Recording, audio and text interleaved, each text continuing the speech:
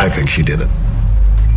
Now, maybe I want to think that, because, like you say, it could be Shutterbug. Schadenfreude. Are you ready? Relax. Breathe. Enjoy. Move it. Denny Craig. Move it. All right, everybody. Rock and roll. Move it. Good God, y'all! From Forest Rain Studios, the home of Boston-Legal.org, you are connected to Boston Illegal, here and now. Move it. Move it. It's Thursday, October 6, 2005, just a few days after Boston Legal Tuesdays. I'm Dana Greenlee, and you're listening to Boston Illegal. It's the unofficial weekly audio experience of the TV show Boston Legal that David E. Kelly puts together every week, along with ABC and 20th Century Fox. Today's Boston Legal Radio, essentially a discussion between Kyle and myself about the second episode of Season 2. That's 2-2, and it's called Schadenfreude. The podcast that you are listening to right now, as you well know if you downloaded it, is at boston-legal.org. You can also find it at the podcast portal directory, Odeo, at odeo.com. You can do a search for Boston Legal or James Spader or Denny Crane or any of those, and it'll come right up. Or you can Google Odeo, Boston Legal, and it'll find it. And new this week, we're in iTunes. We knew we were going to be in there eventually. Anybody can listen to an iTunes. But if you have an iPod, of course, and other MP3 players, you can just dock it and download Boston Legal. You can subscribe to it, and you get it fresh as soon as it's posted each week. Well, without further ado, I'm going to welcome Kyle Abney once again. Hello. Hey, how's it going? Good to be back again. Yes, you decided to come back another week. We'll just do this week by week. Yeah, well, I mean, I'm welcome to come whenever you want me, so here I am again. I always want you, Kyle. And you're the official reviewer for Boston Legal at TV Tome, when TV Tome was the late, great TV Tome. Yes, the late, great. But you write excellent reviews, and we are now posting them at boston-legal.org. Yes, thank you again. Everybody who listened last week, you'll be familiar with Kyle's insight into the show and his masterful understanding of the 6 degrees of connections between all different kinds of shows in Boston Legal. Right. If you did miss last week, that's when we started talking about The Black Widow, which was Season 2's premiere episode. Definitely listen to it if you missed it, because that was an hour and something, wasn't it? Yeah, we went on a little bit longer than we had planned, but I think there's some good content in there still. Oh, it's all good content. Ours, and, of course, the sound bites that we include from the show each week. This week we have fewer sound bites, but still representative of each of the storylines and some really moving scenes, I think. I think people enjoy this. Yep. Before we jump into that, let's talk a little bit about the news around Boston Legal this past week. In fact, why don't you just go ahead and read the numbers for, this is the ratings, the fast overnights from Nielsen for Schadenfreude. Let's see if I can pronounce that properly. I had some trouble with it last week, too. Take it away, Kyle. The households for this second episode of Season 2 Boston Legal, 7.9 out of 13, that's number 5. Adults 18-49, 3.7 share, that's number 7, which, like I said before, is better than last week, showing improvement in this demographic, so that's always a good thing. Compared to last week, the ratings were 8.6 out of 14, which was 4th for the night, and adults 18-49 was only a 3.4. So while overall the ratings did experience a little bit of a slide, the demographic that we're looking for did go up, and it's to be expected that the ratings dip a little bit because season premieres and finale are traditionally the highest rated episodes of the season. And also I think that, also we'll be seeing more people tune in as they realize it's Tuesday, not Sunday. Might I just say, this was an alarming. You won't find it now if you go there, but I still have a screenshot of it on the front page of boston-legal.org. You go to abc.com, go to the Boston Legal page. Nice website. However, then they do have videos for the coming episodes or recaps of the past episodes. But they had right there on the video page, be sure and watch this Sunday. They had Sunday, not Tuesday. Which, of course, is the night it aired on last year. Yeah, so. And it hasn't aired on Sunday since March. Right, so ABC a little bit behind. Yeah, I noticed they took it off. I think I looked this morning, it was gone, but it was up until then for about a week. So again, look at the screenshot. Not to rub it in. ABC, I understand you're busy. Just to get a little laugh at it. Yeah. It just goes to show you go to bostonlegal.org, not abc.com. Boston Legal webpage. I think we have tons more content than that. We have way more content. It's a lot better, too. All thanks to you, of course. No, and you. I should say we. We, yes, it's we. Okay, Kyle, why don't you tell us some other interesting news surrounding the Emmys? Of course, William Shatner won his Emmy, but it goes further than that. Last couple of years, I've been seeing this in the news. Stars who go to the Emmys wear all these expensive suits, dresses, clothes that they're probably only going to wear that night anyways. They donate them to charity. They donate them and they are bid on, and they try and raise money for charity. And our own William Shatner, who of course plays Denny Crane on Boston Legal, has donated his shoes from the 57th Annual Emmy Awards. His shoes are up for auction through a program called Clothes Off Our Back. He donated his shoes, and I think the charities that the auction are going to be benefiting are the hurricane relief, the UNICEF's work in the Sudan, which of course is the Darfur situation there, Half the Sky, and Cure Autism Now. And the style of the shoe is a Coulter Black patent. It's the size is 9.5 U.S., 42.5 European, and you have William Shatner's autograph on the heel. So if you're interested in that, check it out at www.closeoffourback.org. And the next bid, when we checked it last, was $325. A bargain. A bargain for an autographed shoe from the Emmys. The Emmy winner too of that the Emmy category. Winner. That's priceless. It's right not there. just some random celebrity. And of course, it's all for a good cause too. That's right. I'm sure it's tax deductible. Right. Want to quickly run through some of the updates at bostonlegal-legal.org, just in case you haven't been there lately. But there's a new video from Schadenfreude, 7-minute segment that kind of runs through Kelly Nolan's trial, where she's cross-examined. There's a little bit about Denise Bauer and her challenging the alimony situation. We'll be covering all this in this today's podcast, but go check out the video to see some of the action surrounding the audio. Also, there's a new article up at the Northern Illinois University school paper, the college paper, did an article on their alumni, Justin Mintel. Who's Justin, Kyle? He plays Garrett Wells. That's correct. And I guess they're all excited because the guy just graduated, and, a matter of months, he was flown out to audition for Boston Legal, stayed in a hotel. Within a day, his agent called him, got it, signed a 7-year contract with ABC. Is that golden or what? He's a prodigy. Yeah, I think so. I was talking to someone on the phone today. Actually, we'll hear a bit from her in a minute, who's very enthusiastic about Garrett Wells, Justin Mintel's character, thinks he's going to be a great addition to the show. Just really interested to see which way he's going to swing as far as ethics. Right. Is he going to be the next Alan Shore, or is he going to be the next Brad Chase? We'll see. What about that? Also, thanks to I'm a Mess. I'm a Mess is a contributor to boston-legal.org. She sat down and transcribed the whole Black Widow episode in a day. And it's now up on the site. This is not a script. And, actually to reprint a script is illegal. It's all copyrighted, of course. But I don't think there's any problem with just transcribing it, right? No, I don't think so. Okay.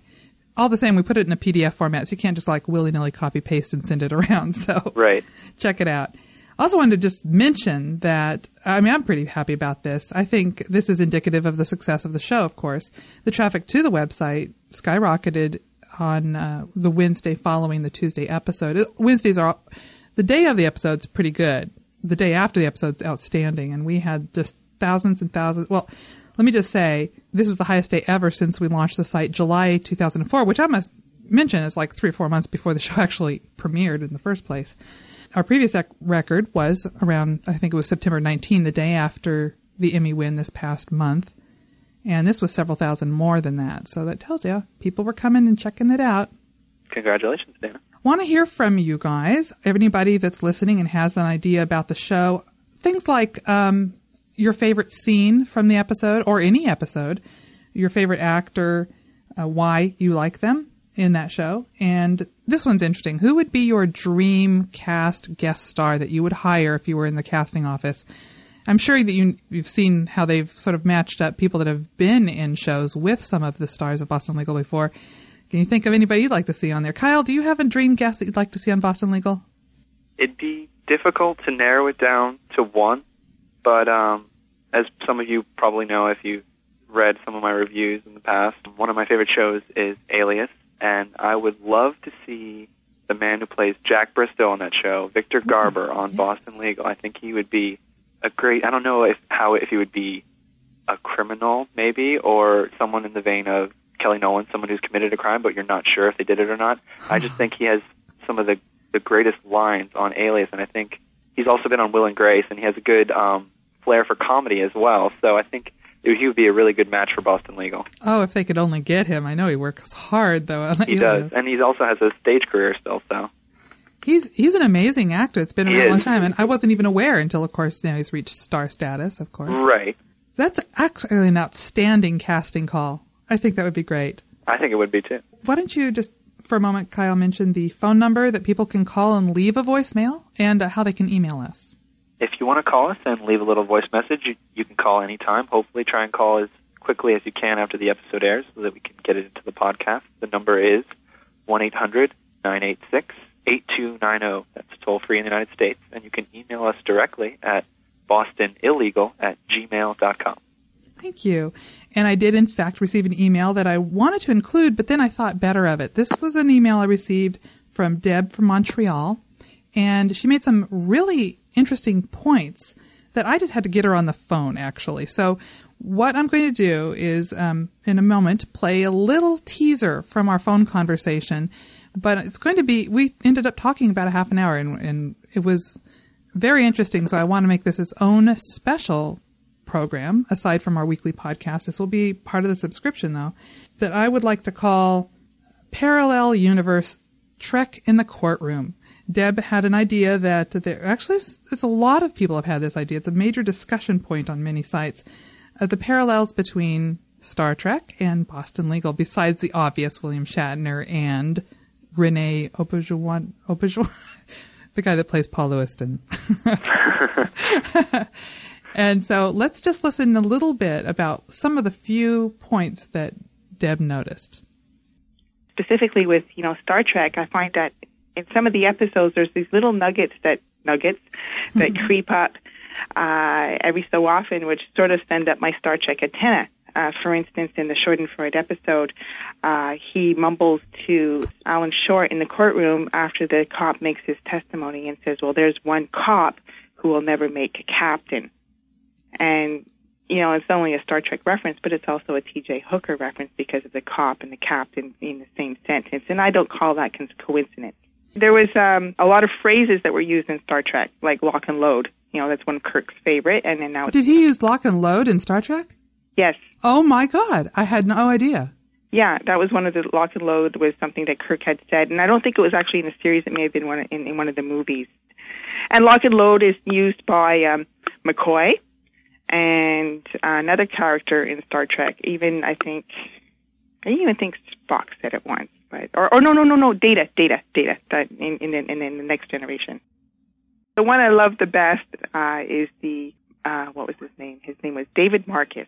David Marcus was Captain Kirk's son, who he never knew he had a son, until he comes marching back in his life during one of the movie episodes, which I believe was the Search for Spock. Mm-hmm. Because he has to hook up with his ex-scientist girlfriend, lover, wife, and then he finds out that she actually had a child by him by the name of David Marcus, and that's Donnie Crane. The Kobayashi Maru. All right. Apparently, when Kirk was taking his captain's test, there's a test of character called the Kobayashi Maru, in which he has to take his ship into an unwinnable situation, and it's a test of character to show how a captain would face death. Mm-hmm. But, during his final exam at Starfleet or something like this, he rigs the program so that it becomes a winnable situation. He cheats at this test. Okay, and he has never faced death, and it is his weakness throughout the show. The Kobayashi Maru is his desire to win at all costs. That sounds familiar. And Alan Shore and Denny Crane will win at all costs. They will rig it, okay? They will not lose. And it was the essence of Captain Kirk. So he wasn't this moral, ethical icon. No, he bent the rules. Captain Kirk bent the rules all the way through his career. He bent the rules with regard to the Prime Directive, which means non-interference in other worlds. That's true. He bent the rules with regard to time travel. Or actually, the time travel directive came because of his shenanigans of going around in and out of time. There are, of course, many more, and this is a big topic of conversation among the Trek circles, and I think this is a brilliant move on David Kelly's part, if he's doing this consciously, which it does seem with the preponderance that he is, because you hook in the rabid fans of Star Trek, and you've got a loyal audience, and then they're going to be watching for clues.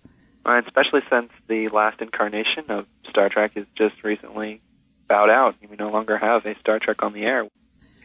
Well, it's time. Oh, I do want to play a quick soundbite from Deb as well. Her dream guest that she would like to see on Boston Legal is a romantic interest for Denny Crane in the actress Joan Collins, because there was this unremittent love scene that happened in Star Trek between Captain Kirk and Edith Keeler, as portrayed by Joan Collins.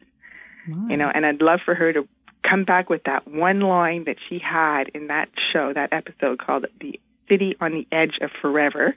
She says, "A lie is a very poor way to say hello." And it was a powerful line and, really one of her tremendous roles. Unlike anything, she doesn't, complete opposite of the bad girls that she's always portrayed or the damsels in distress that she's always portrayed in her later career. This was truly a sumptuous role for her. Thanks, Deb. We really appreciate it. And if any of you have some thoughts, again, just email us, give us a call. The phone number and the emails are right there on boston-legal.org's website. Kyle, it's time. Let's get into the episode. Now, we have some storylines. We're going to take this storyline by storyline. Why don't you quickly recap just the four major storylines? We had a couple stories always interweaving in and out of the episode, as is usual. We had the continuation of the Black Widow plot with Kelly Nolan. We had Denise Bauer continuing with her conflict with her soon-to-be ex-husband over alimony. And we had the Tara and Malcolm war story with Edwin Starr's nephew trying to sing the song War. And we had the continuing friendship between Bernard Farian and Catherine Piper. I don't know if we can call it a friendship anymore, but you and I will talk more about that later. Sounds good. Before we jump into Black Widow, did you notice any tone change in this episode? Did it seem like there was some difference between this and the Black Widow or some of the other episodes? Well, that's interesting because last week we got that email that saw more of a shift towards comedy, and here in this episode, it was something of the opposite, is more of a shift towards drama. And each one of those storylines that I just mentioned, while there were some funny things still going on with these characters, it was still a serious, dramatic story in each of those cases, and I think that's interesting. I love that. Yeah, I like the fluctuation. Let's start out by playing a bit of a soundbite from the courtroom. This is at the very beginning of the episode when Kelly Nolan, who is the Black Widow, is in court to actually face charges against murdering her husband. And this happened when Denny kind of spoke out of turn, and the judge didn't take too kindly to that. Mr. Crane, approach, please.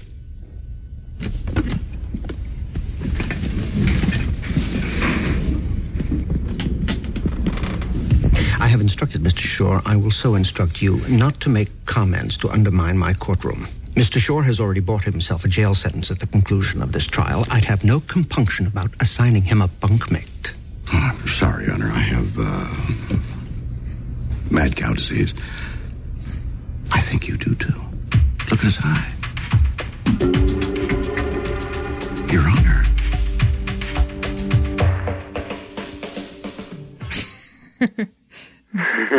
Denny prefers to think of it as mad cow disease because it's much more extravagant and flamboyant. He embraces it. Nothing as mundane as Alzheimer's or being Of course forgetful. not. Well, I mean, then it sounds more like an affliction. Here it's a thing you can turn into a joke. Exactly. Well, Denny can't do anything subtle, It has to be... Everything's big. He's the only person in America with mad cow disease. It's true. Oh, man. Later, as we progress into that courtroom scene, Alan is really deliciously funny when he starts accusing Francis Stadler, who is the housekeeper for Kelly Nolan. He, of course, is trying to deflect the guilt to someone else. Is that not right? Right. He has And an interesting way of doing it. why don't you, because we're going to hear the soundbite, but we won't be able to visualize it. So do you want to describe a little bit about some of the motions, or should we do that after we play this? I just thought it was great how at first you really didn't know what he was doing because it looked a little bit like he was stretching.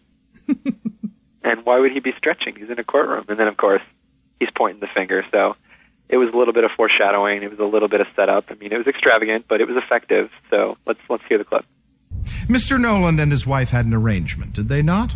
Where she was permitted to date other men? All I can tell you is he wasn't happy about her and the boyfriend.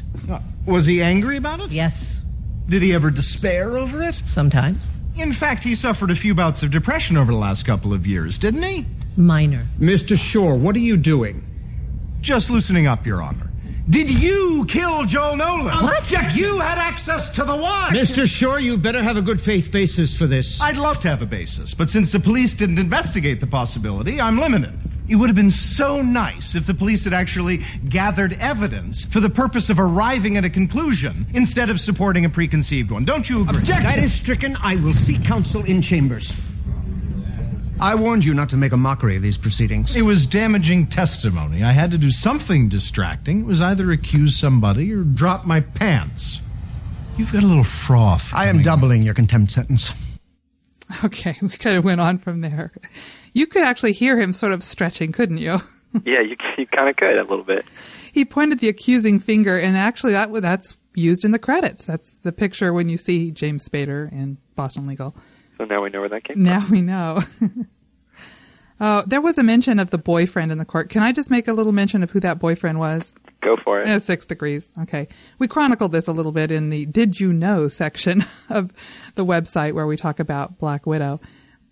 Kelly Nolan had a boyfriend in an open relationship with this older gentleman, so her husband. And the boyfriend's played by Jason Brooks. Jason Brooks, unfortunately, had no lines and was just sitting in the court, I guess, in the spectator area of the court. And so just a few quick shots of him.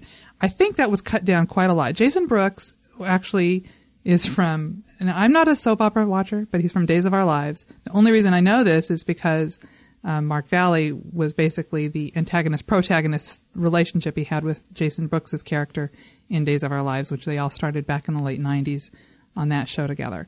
But it was kind of interesting because I actually learned about this back in March when I went to a television festival in Hollywood where they had the panel of the cast and creatives of Boston Legal. And I was able to talk to Mark Valley for a few minutes in the press area. He mentioned some of the guest stars that are coming up, and he said Jason Brooks, his old buddy from Days of Our Lives, would be on. And, of course, we weren't sure. Actually, I don't think they showed him at all in The Black Widow, even though he's credited. And then he was just shown very briefly. I think fell victim to the editing that was done to allow for new storylines. Most likely. Which, by the way, the editor of this episode and, this episode, I don't know if it was the case for Black Widow, but for Schadenfreude, was Phil Neal. And Phil Neal won won the, what is the name of the awards they give the editors? But it's like the Oscars for the editors. Right. For last year for his work on It Girls and I think Hired Guns. Boston Legal won, in that category for editing. And it was him. And he did the editing on this show too. You did an excellent job. All right. I know. Digression. Oh, thank you very much. Any other comments right now before we move on to Brad getting a little frustrated with the tone of Kelly Nolan's demeanor? I think we need to get into that. That was an interesting show of emotion for Brad. Do you want to set it up a little bit? Well, I think everyone who's working on Kelly's case has been a little bit frustrated with the fact that she's not showing any emotion at all. And I think probably they called her cold, calculated, calm about 50 times each in these last 2 episodes. So it gets to Brad the most, and he kind of explodes on her in the background. What the hell was that? You came off as the most unfeeling person. Take it easy, Brad. Take it easy. The goal is to get the jury to sympathize with her, and she's coming off like Frosty the Snow Girl. How about this question? Do you care? Do you even care if he's dead? All right. I don't get it. Is this how you try to save your life? What was I supposed to do, cry? That might be a start. And let me tell you something. If you don't come off as human in the cross-examination, you're done. If you're not done already. I can't pretend to be something I'm not. The jury would see through that, wouldn't they? Look, what we're telling you is, if you don't let the jury in, if they don't see you as a human being, or at least a distant cousin thereof, read Old Yeller tonight, or whatever it takes, but come in here tomorrow ready to reveal emotion. Otherwise, you'll be spending the rest of your life in jail. Well, that was directive that she just flatly ignored, actually. Yes, it was. Well, I guess her, justification of that was she didn't want to look false, but maybe looking false would have been better than looking the way she did, but in the end, she did get off, so yeah. Guess she knew what she was doing after all. She did. I do want to get right to Alan's closing, because to me, this was a fantastic closing that ran 4 minutes, by the way. We're only going to play the last minute and 45 seconds or so. It also sets up the whole reason it's called Schadenfreude, right? Right. He uses it more than once in the end of this. Of course, Denny, looking at him a couple times, he thought he was finished. Denny shook his head no. Thought he was finished again. Still not done. By the time he got down to the Schadenfreude response, then it was over, and that's what finally, according to Denny, and of course, according to the jury, won the case. That's right. That was a very important point. I'm glad you mentioned that there was a counsel that Denny offered Alan out on the balcony, mid-show balcony scene, this was. It was kind of funny when he walked out, and the first thing out of Denny's mouth was, "Show over already?" Because traditionally, when you see Denny and Alan together alone on the balcony, that's when the show has ended. But, of course, it was only halfway through the episode at this point, so that was an interesting little in-joke there. Oh, did he say something about show over? Yeah, he said to Alan, "Show over already," sort of like, is your case over? Are you done? That sort of thing. And of course, it was, there's, a subtext there. I'm glad. This is why it's so good to have two of us talking about this. Of course. We catch all that stuff. And actually, Denny just said, this is going to be a tough close. How do I do this? Alan asks. Well, you just keep talking until you've won him over. Denny became the conductor of the orchestra, correct? Right. All right. Let's see how he finally ended up, the last moments of the closing for Kelly Nolan. Schadenfreude. From the German words Schaden and Freude, damage and joy. It means to take spiteful, malicious delight in the misfortune of others. We used to dismiss this as simply an ugly side of human nature, but it is much, much more than that. Recently, a Stanford professor actually captured Schadenfreude on a brain scan. It's a physiological medical phenomenon. When we see others fall, it sometimes causes a chemical to be released in the dorsal striatum of the brain, which actually causes us to feel pleasure. If you watch the news or read the papers, which of course you don't because the judge said not to, but if you did, you would see the undeniable, delicious joy of the media and the public over Kelly Nolan's plight. I have no doubt that you want Kelly Nolan to be punished. She married for money, she had an affair, she carried on naked in the pool with her boyfriend. She's cold, materialistic, unlikable. And it might bring you all pleasure to see her go to jail. But as for evidence to establish that she committed a murder beyond all reasonable doubt, it just isn't there. The only possible route to a guilty verdict here is Schadenfreude.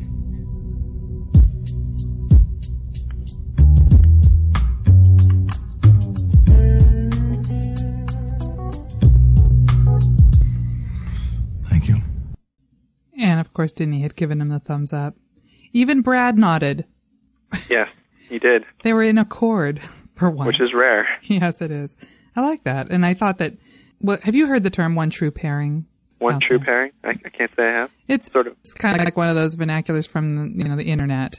One true pairing. When you get two people that really belong together. OTP. That's what that stands for. OTP. Okay, well, I'd say I've only ever seen it abbreviated, and I got it what it meant out of context, but that's the first time I've heard it explained. Thank you. The same thing happened to me. I think I saw OTP, and I didn't know. I had to Google it a bit. And usually it's applied to slashy relationships. And in this case, it is between two men. Yes. But I think we touched on this last week. A very good couple, those two. They are. We're talking about Alan and Denny, of course. They're meant for each other. They are. And they seem to love it. It's like father-son. I thought that there was some similarities between this closing and the sort of tone of it in the Practice Season 8, Paul Stewart's closing. I thought that was kind of evident. Did you notice that? Yeah, I did. Just the tone, like you said, the tone and the way he just closed the case and the way he tried to, and eventually won the case was very similar to that case, even though the outcome was slightly different. Mm-hmm. We do know the outcome. I think we could go ahead and say it now. I mean, you did mention it earlier. I did. I slipped. I'm sorry. No, that's fine. And I hope everybody's seen it at this Everyone point. who's listening has probably watched the episode. So why don't you just reiterate what happened, but also the ambiguity of it? Well, of course, you have Alan and Kelly after they've brushed past the press. They're in the elevator together, and Alan slams on the emergency brake, so he gets some alone time with her, and pretty much up front asks her, did you do it? And he lets her know beforehand that there's no way this can be used against her. You've got double jeopardy protecting her. You've got attorney-client privilege protecting her. There's no way this is going to come back. And she's steadfast. She still says she's innocent, but there's that little almost Mona Lisa smirk on her face, right, as Alan looks at her again out of the corner of his eyes. And, there's that little hint that maybe she's been lying this whole time, that, you really don't know. You could go either way. Will we see her return, I wonder? I wonder. Depends on if they can get Heather Locklear or not. We've seen Bernie come back after killing 2 people, right? Yes, we have. So that was interesting. I was one other quick mention is sort of out of context, but, I'm taking notes during this episode, and the opposing counsel also referred to Kelly Nolan's rather plain demeanor, calling it a flat affect. And that was that was the same words that Bernie used in Black Widow to describe Kelly Nolan as well, flat affect. And I thought, okay, David E. Kelly, really would 2 different people say those 2 words, But, probably not. You can get away with one person saying it, but 2, I don't know. That's very specific wording. Okay. Not that I have any right to tell him how to write. But, that's what we're here for. But we're critics. Well, when you see, we're very nice critics. Though. Of course, we're really positive. more praisers. Yes, praisers. That's a new genre of writing about television. It's not very legitimate, but no, it's not. We wouldn't get away with that. Yeah. That's okay. Well, when you do see someone who writes so exceptionally. Oh, thank you. No, I actually meant David E. Kelly. I know who you meant. Okay. I was just jumping in there. You're welcome. No, it is nice to sometimes see things that you think you would do it differently. Right. Okay, what do we know? Okay, let's talk about the next storyline. What does that set us up? We got Denise's alimony storyline. She has a little bit of a conflict with her, I guess right now they'd still be married, so her husband, Tim, over alimony, seeing as she was the primary source of income in that relationship, and now that it is going to be broken off, she has a legal responsibility to pay him alimony, but obviously she doesn't want to because she believes he's going to be using it for something frivolous. So that's the setup to that story. Let's listen into the initial meeting between Denise, Tim, and his counsel. Tim. Hey, listen, I think you remember Reverend Ditham. At least hearing about him. Hello, Denise. Hi. Well, it turns out the Reverend is also a lawyer. And, well, I've decided to let him handle my divorce. You're being represented by a minister. Yeah, I just thought in the spirit of resolving this as humanely and civilly as possible, it just makes sense to put things, as I looked at the numbers, fortunately, it works out rather cleanly. May I? Please. You currently make $320,000 per annum. Out of love and charity of heart, you have graciously and steadfastly supported Tim in his quest to make the PGA Tour. Statistically, however, let us pray. Dear God, please continue to bless this man with the courage to persevere in the face of these enormous odds. Amen. Statistically, a 34-year-old's prospects of making the tour look bleak, assuming you were to continue paying spousal support, as you are required to do by law. Speak now of alimony.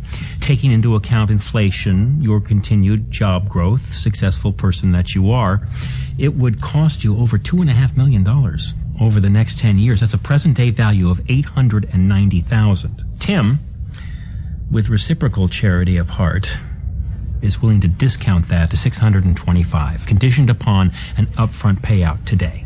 Although we would entertain structuring it over 4 months, if you prefer. That was rather lengthy, but I thought that was pretty funny. It was. I thought the Reverend character was pretty interesting.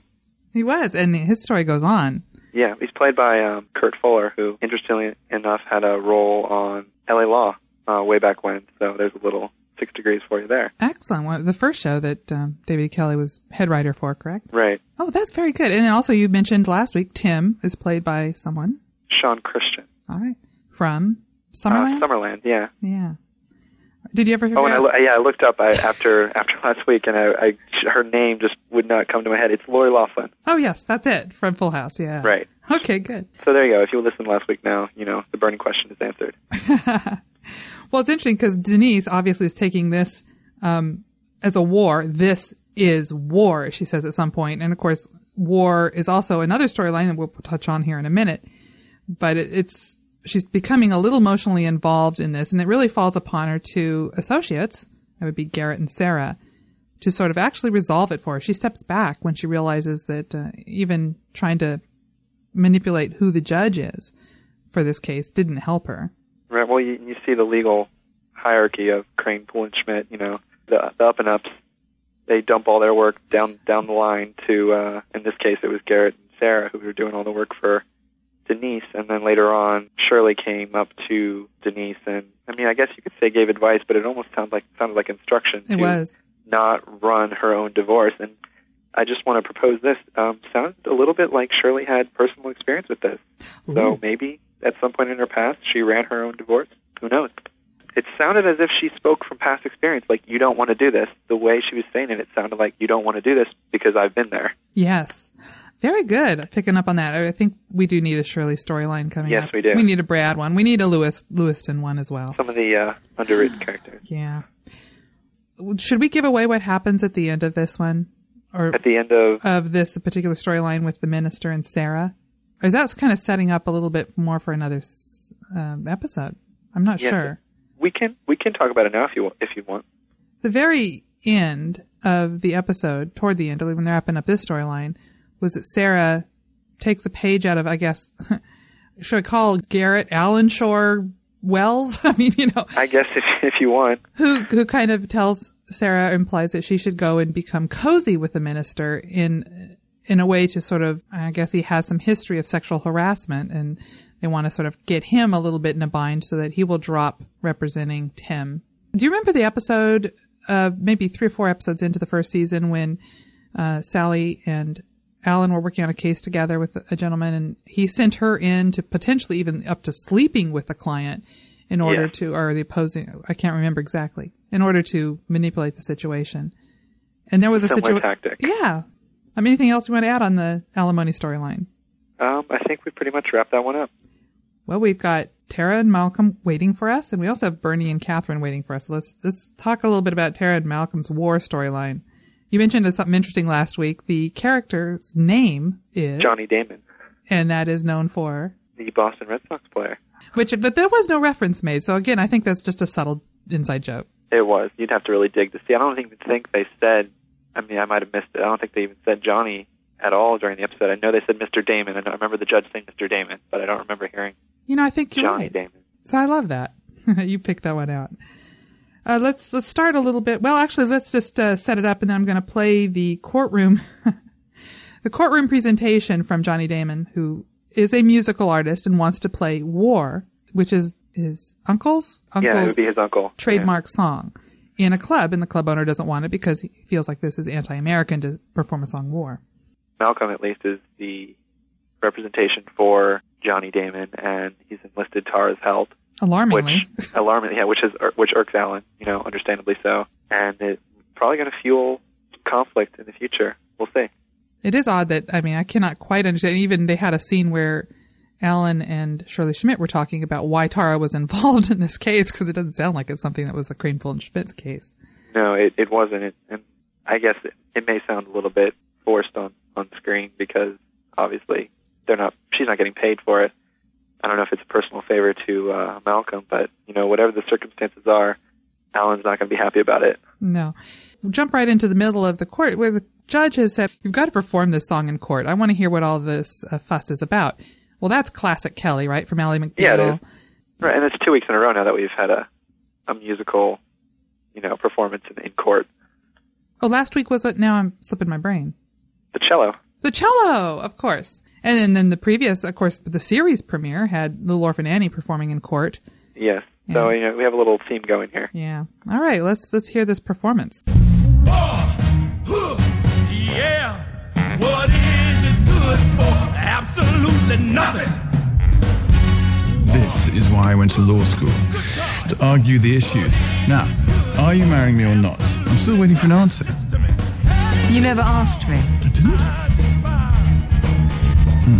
guess I tipped my hand, didn't I? Of innocent lives. War means tears to thousands of mothers' eyes when their sons go out to fight and lose their lives. War! Huh. Good God, y'all. What is it good for? Absolutely nothing. Yeah! Over there. Send the word over there. No. I said war. Huh. Yeah. What is it? War. That isn't part of the song. Getting both points of view across. Love it. Great area. Over there. Quickly done there. If you didn't hear the underlying conversation, Malcolm sort of semi-proposed in a teasing way to Tara, and she just shrugged it off, of course. And Interesting way to do that, too. Now we know his intentions. I don't think he's ever sort of given up on no, he hasn't. Well, he was serious when he said the one who got away, and I don't think he's messing around here. We don't know. Is she going to be in the third episode? I couldn't tell you off the top of my head. I know she's credited as special guest star or special appearance by, so, her continued appearances are questionable, but I don't know when exactly her fade to black will be made. Yeah. Well, let's find out what happened as soon as they left the courtroom, Malcolm and Tara, and had a chance encounter with Mr. Shore. But what was with all the good God y'alls? That is vintage Edwin Starr. Good God, y'all. Try it. I'll pass. No, it feels good. Good God, y'all! Alan, hey. Alan Shaw, meet Malcolm Holmes. Pleasure. Tara's told me so much about you. Really? She's managed to be surprisingly discreet about you. Oh, Malcolm and I, we're... Old friends. You're the one who stole her heart. And you're the one she willingly gave it to. How's your trial going? Fine. Yours? Splendid.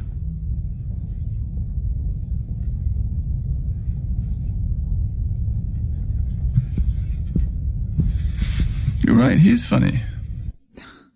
Long, awkward silence there. Yeah, let me just say, awkward.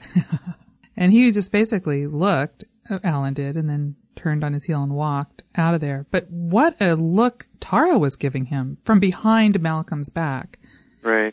What was going on there? What was she trying to convey to Alan? I can't say I'm inside her head at all. You can't get inside the head of a 25-year-old woman, huh? It's a bit of a jump for me. She was actually, I think, well, it started out with the sort of the glare of don't cause a scene. Don't blow this out of proportion. But I thought I saw it softening at the end. Yeah. When she saw that it was affecting him, but of course he doesn't want anybody to see that. Well, for me too, it's easier to see his point of view because, and it's kind of interesting that to him, and later on he'll go and talk to Denny about this, for him, the fact that he walked in on her laughing with him was almost worse than if he had walked in on her kissing him. Yeah, why don't you relate that little conversation that Denny and well, yeah, because he walked in and told her he just walked in on Tara laughing with another man, and Denny responds, you sure they weren't just kissing or something?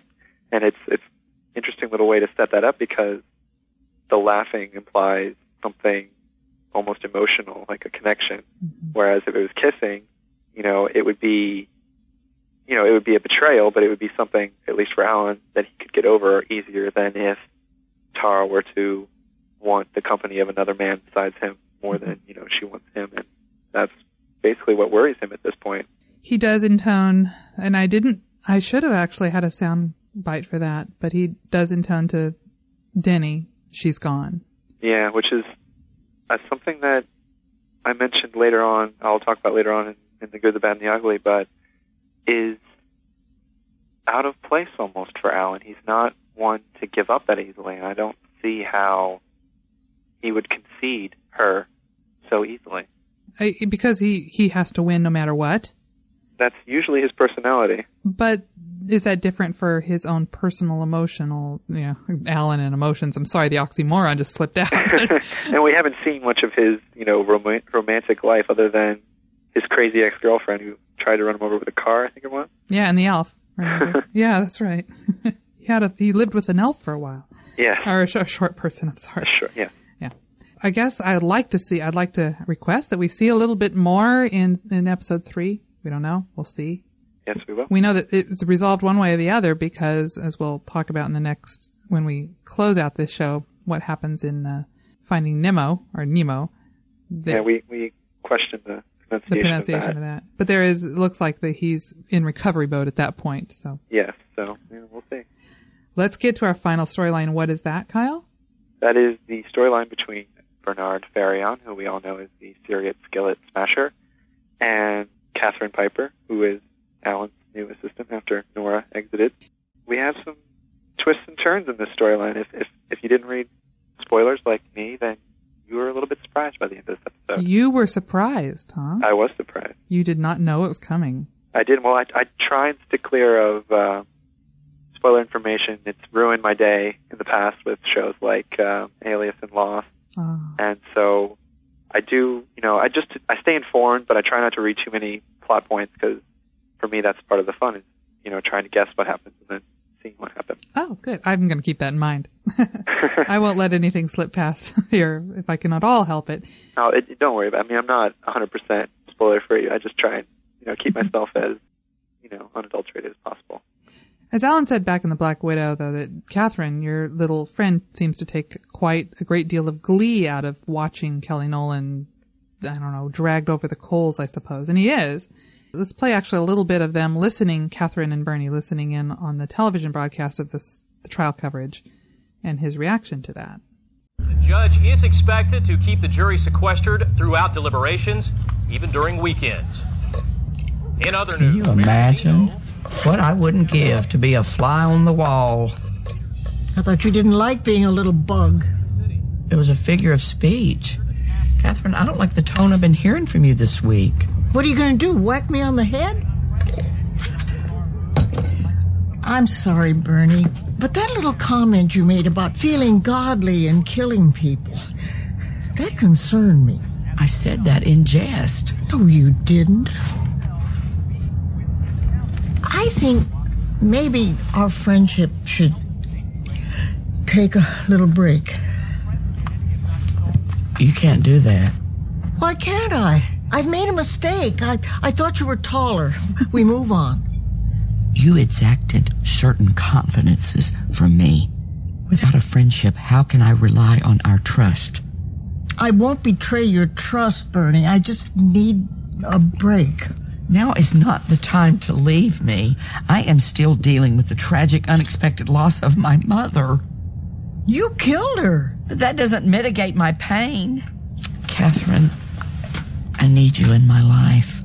Could we just continue to talk about this, please? Sure. Catherine talked about it, but she talked to a police detective about it, actually. What can she do? She's worried that he might strike again. And she was kind of stonewalled by the police, too. There's not much that she could do about it, which led her to take things into her own hands. I'll leave that to you to disclose. You might as well. A little bit of dramatic irony. She whacked him on the head with a skillet. And doesn't look like he's going to make it. Let me ask you, will you ever be able to eat mashed potatoes again without recalling? Or scrambled eggs. We don't know if he didn't make it or not, but he looked pretty out of it, and her final words were, "As God is my witness," standing over his body. Oh, God is my only witness.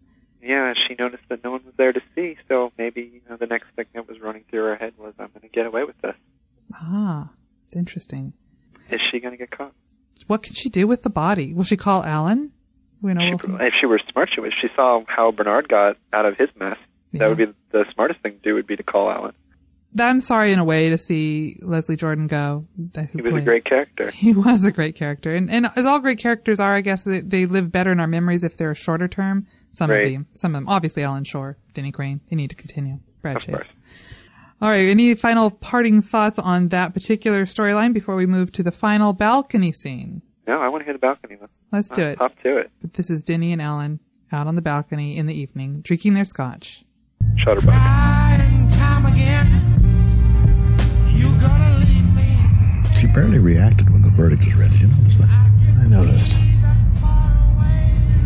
How could a woman be so cold and yet so hot? One of her many mysteries. Never had my sex with her. There's no justice.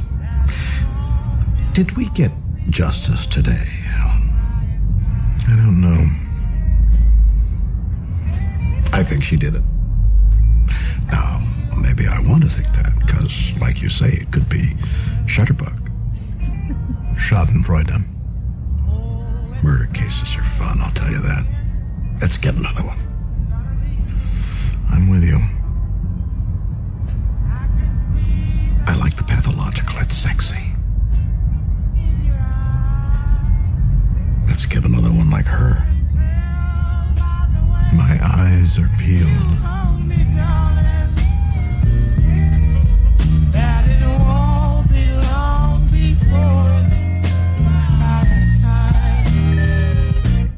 His eyes are peeled. Is that any reference to something maybe he personally is looking for as well? Maybe. Maybe they, right under their noses, though, is Catherine. Is she the next pathological one? Let me just mention that this show is billed as a gaggle of high-priced civil litigators. and yet they seem to be dealing with criminal cases each and every week. Indeed. I like that reference, Shutterbug. I heard you say it just before we went to the clip. Well, it was interesting because added to the list of Denny Craneisms. Shutterbug. What this brings us to is the good, the bad, and the ugly. Kyle. Of course. This is the way I like to close. So here we go. Second episode of season 2. We've said this word so many different ways, I'm not even going to try it, so you know what it is. Start off with the good. The resolution to the Black Widow storyline, I thought, was sufficiently different from the Paul Stewart case in season 8 of The Practice. And while Kelly Nolan remained flat throughout the episode, it was still a good way to end it. It looks like I won our little wager, though. Okay, you brought that up. I had to. I couldn't let that slide. Technically, well, I guess the wager was whether she would be acquitted or not whether she did it or not, right? So you did. Because whether she did it or not is, could still be debated. Yeah. I have to work on that technical wording a little bit better next time. Well, hey, that's why I won.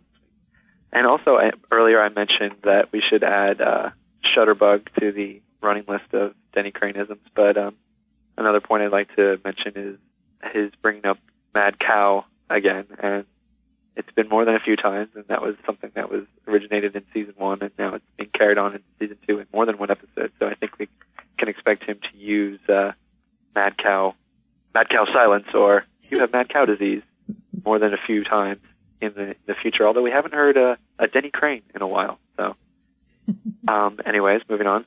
I was a little confused and a little taken off guard by Malcolm's proposal to Tara. I'm going to put that under the good, though, because it was a little charming little way to reveal his intentions. He's so funny. They would be good together, I think. I think they would, which is sad because I do like Alan, and I'm afraid of what's going to happen to him. Alan doesn't need anyone, and he isn't good for anyone. Oh, yeah, I'm going to get killed for that. You're going to get some bad email, but only the girls that want to repair bad boys are compelled by him, but he's certainly entertaining. Just do not get in a relationship with him. And also, still on that point of Malcolm, another thing I wanted to make mention of was at one point when he actually lost his case and his client is not allowed to sing war because it is technically still the club owner's right to decide what entertainment is played in his club. I thought his remark was quite funny. I think he said something like, "Bullocks, I never win." You did it well. Thank you. I've practiced my British accent for about an hour now. It came off as a little like childish, but it was in a lovable way, so it was funny still. And I love his inflection. It was great. I thought the way he said it was really funny. And another on the speech thing, Johnny Damon. I love how he punctuated his speech with "huh" and "good God, y'all." I mean, every now he opened the door and you could hear the crowd, begging for war, so he had to throw in a "good God, y'all" as if it were normal speech and not part of the song. I thought that was pretty funny too. We moved on from Al Sharpton and his God Almighties. Right. And of course, the last thing I'm going to put in the good would be Alan's closing, which everyone knows it's instant gold right there. That's great David E. Kelly writing. That's the perfect delivery that we've come to expect from Spader when he has such a long. It's a long monologue, but it was every word of it was important. It was great the way Denny was silently coaching him on the sidelines. And you got to trust a man who's never lost a case. Oh, that's true. So he says. Of course. Well, and David E. Kelly even got in a little statistics, from Stanford University study that showed an actual, chemical reaction to. I had not heard of that. And might have to do a little research and look into that. Kind of interesting. There's a great site. Oh man, that actually goes through and does the research behind each of these, behind Boston Legal, and it's at my mind. But anyway, I'll talk about it next week.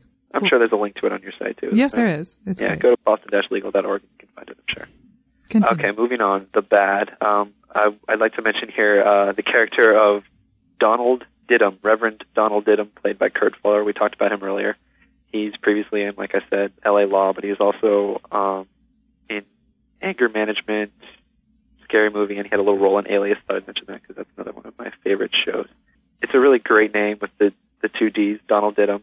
He's a very skeevy character, and this actor has a history of playing a very weaselly character, that you just love to hate, and that's obviously what he is here. He's a little creepy with the whole Sarah thing that Garrett got Sarah to go in and use her femininity to try and win the case. He's a sleazeball, but he's fun to watch, so we'll tolerate him for now. And also in the bad case, I'd like to mention that Tim is trying for a hell of a lot of money out of Denise, and I definitely don't trust him anymore. Suffice to say that I am definitely on Denise's side in this conflict. So that's a short bad, but moving on to the ugly, the rising conflict over Tara. Alan seems to have conceded already, but I doubt he's going to give it up without a fight, or at least a brawl in which he pays men to fight for him. So we can hopefully expect more of a conflict between either Alan and Tara, or maybe between Alan and Malcolm in the next episode. Will she completely give in to Malcolm's advances? I do not know. And also, the last thing I'd like to mention is the good, the bad, and the ugly. The last item on the ugly would be Catherine smacking Bernie over the head with a skillet. Shocking image if you didn't know what was going to happen, and quite ugly. I did not expect that out of her, but then, of course, never expected that of him in the first place, so it's an interesting way to tie up Bernard Ferrion, the character. Rest in peace. Rest in peace. Thank you so much, Kyle, for the good, the bad, and the ugly. Read Kyle's full reviews of The Black Widow is already posted, of this one coming soon. And this one will be posted on the Schadenfreude page when it's done. I'll try and email it a little quicker than I did the last one. I think the last one came in a matter of minutes before Schadenfreude started. Well, how can people contact you if they want to comment on anything you've said? If you want to comment on anything I've said today or on anything that I write in my reviews, you can send me an email at aliasabney, that's ALIASABNEY, @hotmail.com, and I'll try and reply. Let me interject right here. I did, while you were explaining that, look up at the great site that I was referring to and couldn't remember, Footnote TV. If you go to footnotetv.com, right on the front page, this guy who's an attorney, actually, and is very, very smart, Stephen Lee, goes through a lot of the popular shows, and Boston Legal, right on the front page, the picture of Boston Legal about the Schadenfreude episode. And he does indeed talk about the statistics, not the one we referred to, but he talks about, homicide versus the suicide statistics, and he has that researched. Suicide's much more likely than homicide, is that That's right. Okay. And talks about freedom of speech, I think, in the terms of the war storyline. Fascinating guy. I've interviewed him before, and I'm going to actually include that interview on the site sometime, where he's talking about it last season. For that. Well, this has been a wonderful episode, but we've got another one looking forward to, and I want to play a quick soundbite of the next episode. Do you want to give the title? I think we had a little bit of a debate over how to pronounce it because it's a play on the popular movie Finding Nemo. So is it Finding Nemo or is it Finding Nimmo? We're not sure, but anyway, here's the clip. Nimmo. Next on Boston Legal. You killed a man? I bludgeoned him with his own skillet. She just killed him? You're up for murder charges. She kills clients. This firm will defend you. I give you my word. You will have this firm's full resources. I want Alan Shore. Cancel the rest of your weekend. You're ridiculous. I'm taking you to Nemo Bay. You're telling me the fish are uncatchable? By beginners. I'll catch one. Fish on! You got one! Fish on! Another one? You really should try catching one. Miserable bastard! That would be Alan Shore in fishing gear, standing in the middle of a river. And out fishing Denny Crane, from the sound of it. It's great. Well, this will get us mind off Tara. Any other moments you want to kind of bring to mind when you talk about next episode? I think the clip pretty much covered it, other than I want to mention that Shirley Schmidt seems to really support Catherine, which is unlikely. I wouldn't expect that, but promised her the firm's full resources, which I suppose is a nice gesture to her. I don't know the context of that. We'll see on Tuesday. Well, remember in, was it Schmidt Happens or It Girls, Catherine said, I'm sucking up to you. Right. So paid off. Apparently it did. Also, this is the rumored, actually outright stated, spooning episode, I believe. James Spader has been on a couple, well, actually, I think it was on Conan O'Brien several months ago when he talked about they were filming an episode where Denny and Alan wake up in bed and spooning, and that's all he left it as. So, of course, that just fueled the whole one true OTP, one true pairing. Of course. Rumors. OTP. But it'll be nice to see how that happens, I'm sure it's just cold up there in Canada. Filmed up in Vancouver. Actually, Vancouver, I'm up in Seattle, so it's just like an hour away. There's a link on my website. I'm going to have to put it back up there now. I think it's off. That goes to the lodge that they filmed at and talks a little bit about the filming of that episode. Not just a little bit, but it's an actual lodge up there. Well, that reminds me too. Yeah, with you just mentioned you're up in Seattle. With you in Washington State and me down here in Florida, I think we are literally as far away from each other as we could possibly be and still be on the continental United States. I think so. Technology is wonderful. It is. Of course. All right, I want to remind everybody to tell a friend to watch Boston Legals on Tuesdays at 10 o'clock. Season 2, Episode 3 is next Tuesday. That's October 11, right, Kyle? Yes, it is October 11. And that is Kyle Abney, as we sometimes want to call him. The official That's what I am when I review sometimes. That's right. Official reviewer of Boston Legal and Lost at the TV Tome site. But right now we're getting all his reviews over at boston-legal.org. Thank you very much, Abney. I'm happy to be here. Thank you for having me. Thanks to everyone listening. All of you, actually, you listening right now. We really appreciate it. Email us at bostonillegal@gmail.com or call us anytime, toll free. It's a voicemail. You're not going to talk to either one of us. 1-800-986-8290. That's also on the front page of the website. Boston Illegal Here and Now is brought to you by Forest Rain Studios. That's where I'm sitting right now, in a studio. And the unofficial website, boston-legal.org. All right, until next time, remember, Kyle? We look good, right? We look great. Now is not the time to leave me. Did you kill Joe Nolan? What? Get up! What the hell was that? You came off as the most unfeeling person. Take it easy, man. Let us pray. Dear God,